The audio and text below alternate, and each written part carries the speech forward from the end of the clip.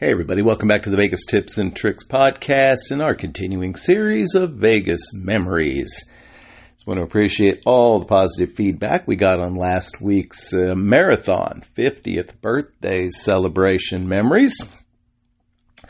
Today we are going to have a much shorter segment, probably be lucky to break 10 minutes on this one today. I'm going to talk about a couple of trips I took during the calendar year of 2014. Before I do want to let you know there will not be a podcast next Monday. I will be in Las Vegas.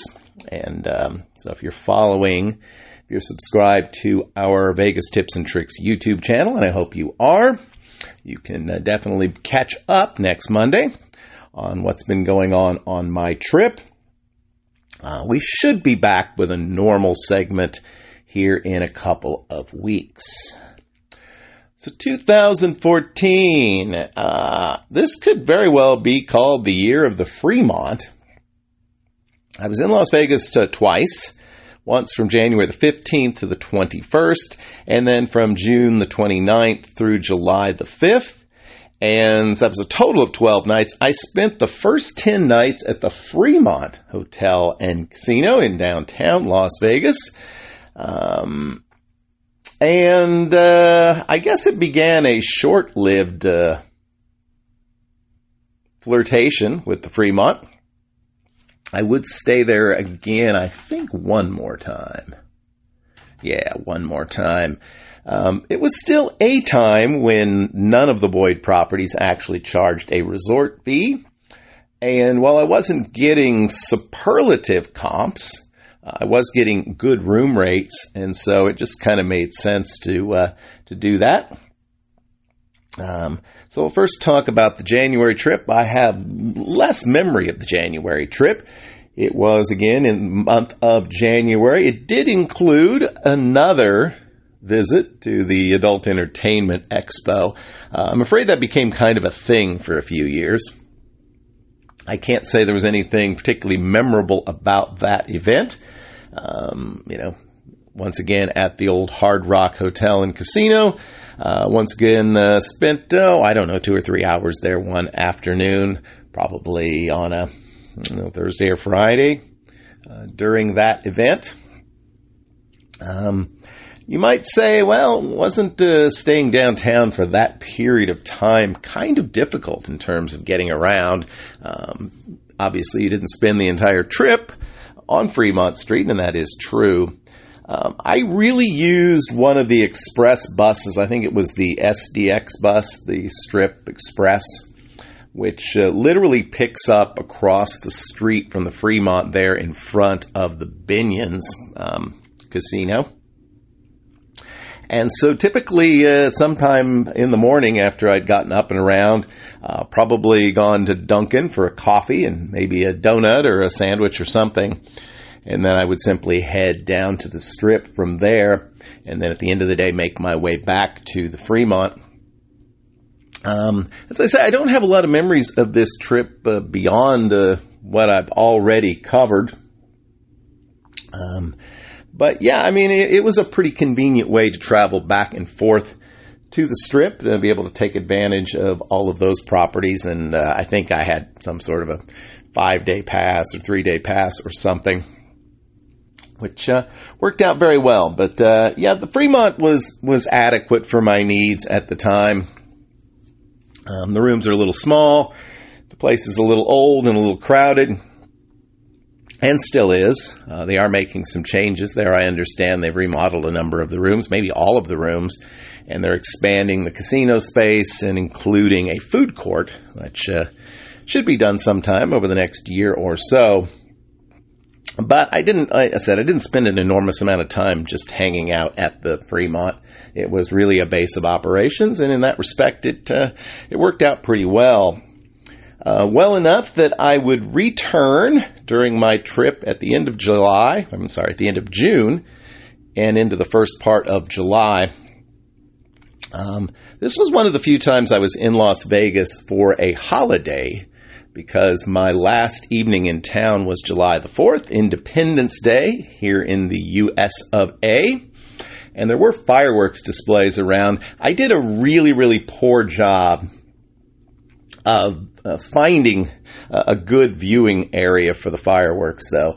I was staying, the last 2 nights of the trip, I stayed at the Orleans, which regular listeners of this podcast will recall is a place I have stayed many times. I had a couple of free nights there. And I thought, well, should I stay in my room, which did overlook the Strip area, or should, maybe walk down to the parking lot and see if I can get a better view from there?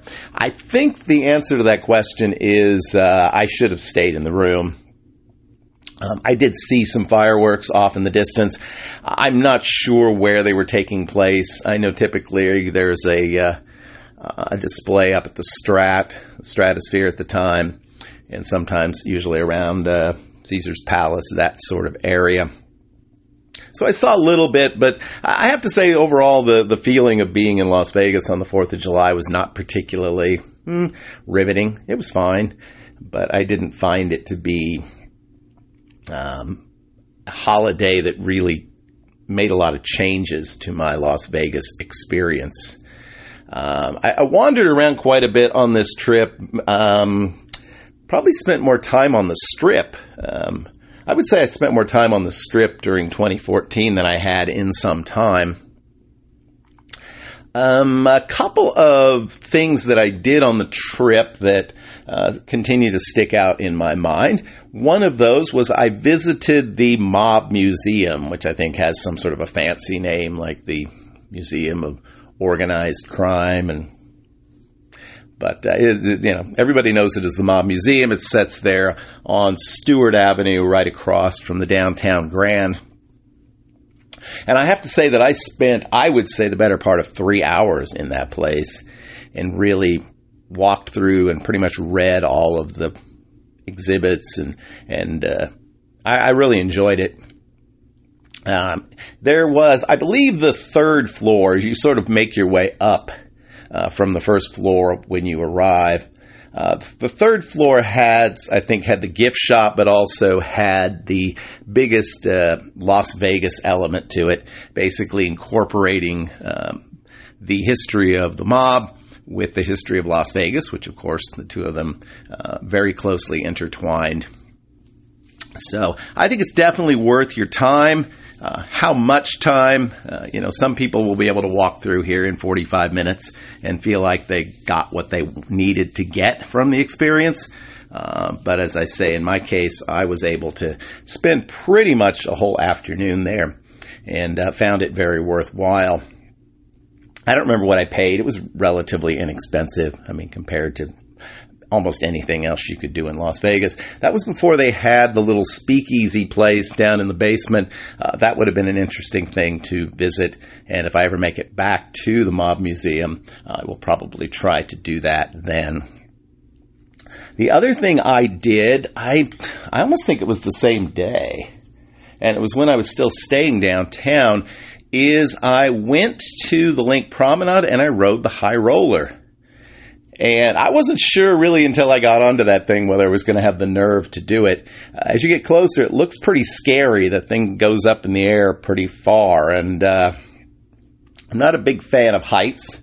I have a kind of fear of falling, which manifests itself in strange ways sometimes, like walking over a pedestrian bridge can sometimes kind of freak me out. But flying in a plane really doesn't. I guess it's just that sense that I could throw myself off or something. But no, it was a good experience. It was just me and like one other couple on the pod that day. They were very nice. It was a nice trip, and it was during the daytime. I have gone since then during the nighttime hours, and I suppose the view is more spectacular at night because of the lighting. But in a way, you can actually see more of Las Vegas during the daytime, as you can actually see the buildings and traffic and everything like that. So definitely a worthwhile experience. If it's something you haven't done, definitely do it. If you're feeling like it's going to be really scary and I don't know if I can do this, yeah, have no fear. It really is not bad at all. But yeah, so I mean that's kind of the highlights of that trip. I found out during the trip that a cousin of mine, who I'd been pretty close to when I was younger, passed away. So that kind of cast a bit of a pall over the last couple of days.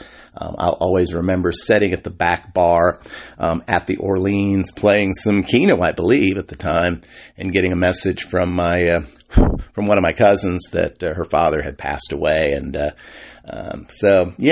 that I guess that's not a very cheerful memory, but it's definitely a memory that I have of that trip. Hopefully, in the weeks to come, I will manufacture some more great Vegas memories. We will continue in a couple of weeks. We'll talk about the trips that I took in 2015. There was actually 3 of them. And so that's a little bit unusual, and we'll cover that 2 weeks from today. Again, I hope that if you're a fan of the podcast, definitely follow us on social media. We're Vegas Tips Tricks on Twitter and Instagram. You can, as I say, check out our YouTube channel, Vegas Tips and Tricks. And we also have a Facebook group that talks all about Las Vegas and regularly gets themselves into trouble, also called Vegas Tips and Tricks. So check out the social media. There'll be a lot being shared on there over the next 10 days or so. And once again, thank you so much for listening to our podcast. We enjoy bringing it to you here every week. And we will talk to you again in a couple of weeks with more Vegas memories. Until then, take care of yourself. Bye-bye.